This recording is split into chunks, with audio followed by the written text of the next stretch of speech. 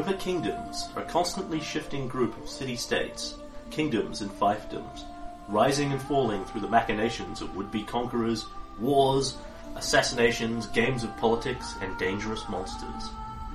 South of Brevoy sits the Stolen Lands. Stolen from what and when are a matter of some debate. Currently overrun by bandits and monsters.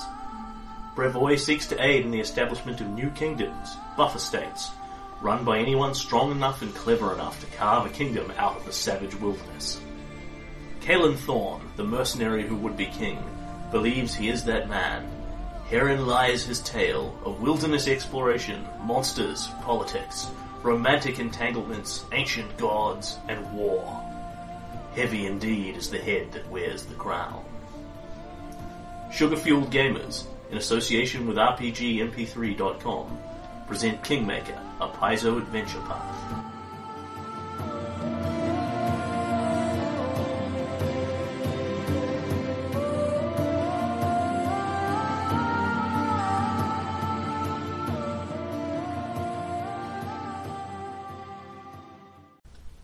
Episode 0, Part A. First, a few words about our mechanics. This is a solo game, 1 GM, 1 player. To help our lead character Caelan out, he gets a rotating cast of 4 main NPCs as his party. And to save us a lot of headaches, only one of them goes adventuring with him at a time, run by the GM. We've previously run through the Jade Regent adventure path, unrecorded, alas, and have taken the relationship mechanics from there to use again here. So as Caelan bonds with his fellow NPCs, he scores relationship points and gets various benefits from it. This is a Pathfinder adventure path, backwards converted and run in 3.5. As a solo PC, Caelan is built on a fairly strong point buy, and the encounters have been tweaked, shifted and altered all over the place to match what's effectively a 2-man party. We're also using hero cards as hero points, to provide a variety of rerolls and benefits. We didn't record the first book of this adventure path, so for this episode I'll be giving you a catch-up recap on the highlights of what's happened. Our hero, and the game's sole player character, is Caelan Strongarm, a half-orc fighter and a devout follower of Eristil, god of the community and the hunt. He was raised abusively by a savage tribe of orcs before being rescued by a band of mercenaries. They civilized and helped raise him, but he left after the death of his mercenary commander, whom he was madly crushing on at the time. Our game began with him being hired on as the arms master for Lord Eldest Thorne, a noble in Brevoy, who had paid the mercenaries to rescue Caelan. Caelan meets Varn Thorne, the heir to the house, and his weakling, fey-loving bookworm brother Tristan Thorne. Our first main supporting PC, a bard, who Caelan is to train in the military arts. A few months into this arrangement, Eldest reveals that Caelan is his bastard son, and that Caelan, Tristan and Varn are all brothers, but that Eldest cannot acknowledge him for political reasons. Brevoy sponsors 4 expeditions to the Stolen Lands, allegedly looking to map the area. It is widely recognized that they seek to remove the banditry and monsters from the area and establish buffer kingdoms between Brevoy and the strong neighbouring kingdom of Pitax, and that whoever succeeds on their mapping expeditions will effectively become kings. The Iron Wraiths, a mercenary band, take the area closest to Pitax. They are wiped out to a man, allegedly killed by wyverns. Varn Thorne takes a well-funded expedition to the Gnomon Heights and sets up a kingdom battling constantly with the local centaurs. Tristan is due to leave with Caelan and a supply of mercenaries, only to find his mercenaries politically manoeuvred away by Hannes Drelev, leader of the 4th group, who will build up a kingdom to his own glory and enrichment at the cost of his citizens. Keen to make their mark before politics can sabotage them further, Caelan and Tristan set out alone. Well, the theory is that Lord Tristan will become a man and assume the kingship. Tristan actually has no interest in ruling, and swiftly advocates responsibility for leadership to his supposed man-at-arms, Caelan.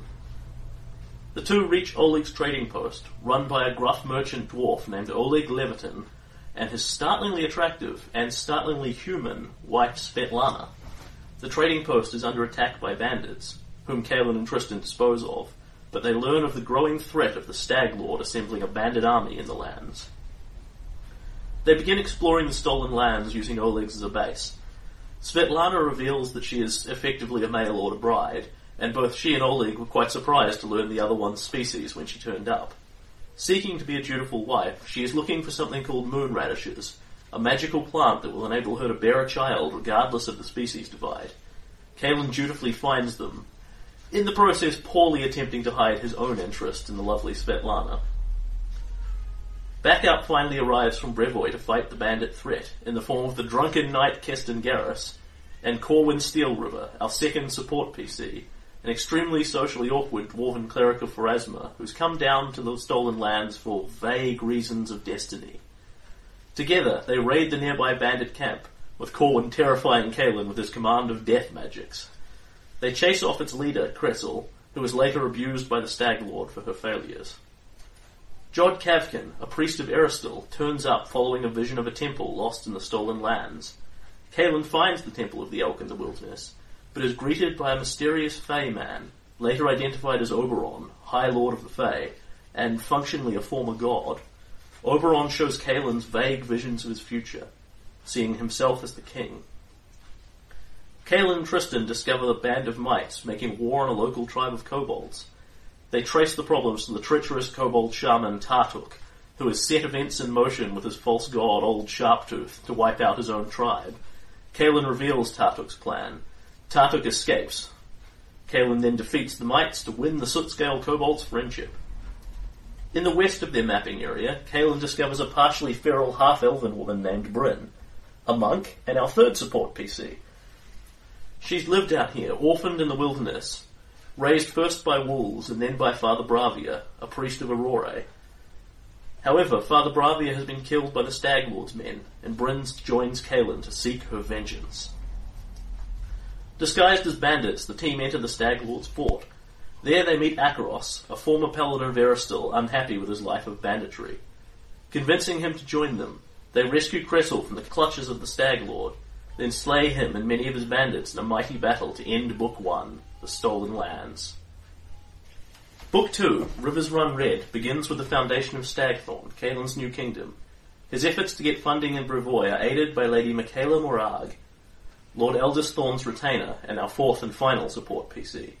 Michaela is a rogue, multi-class cleric of an unknown deity who dresses in a veil and hides even her species from Kaelin.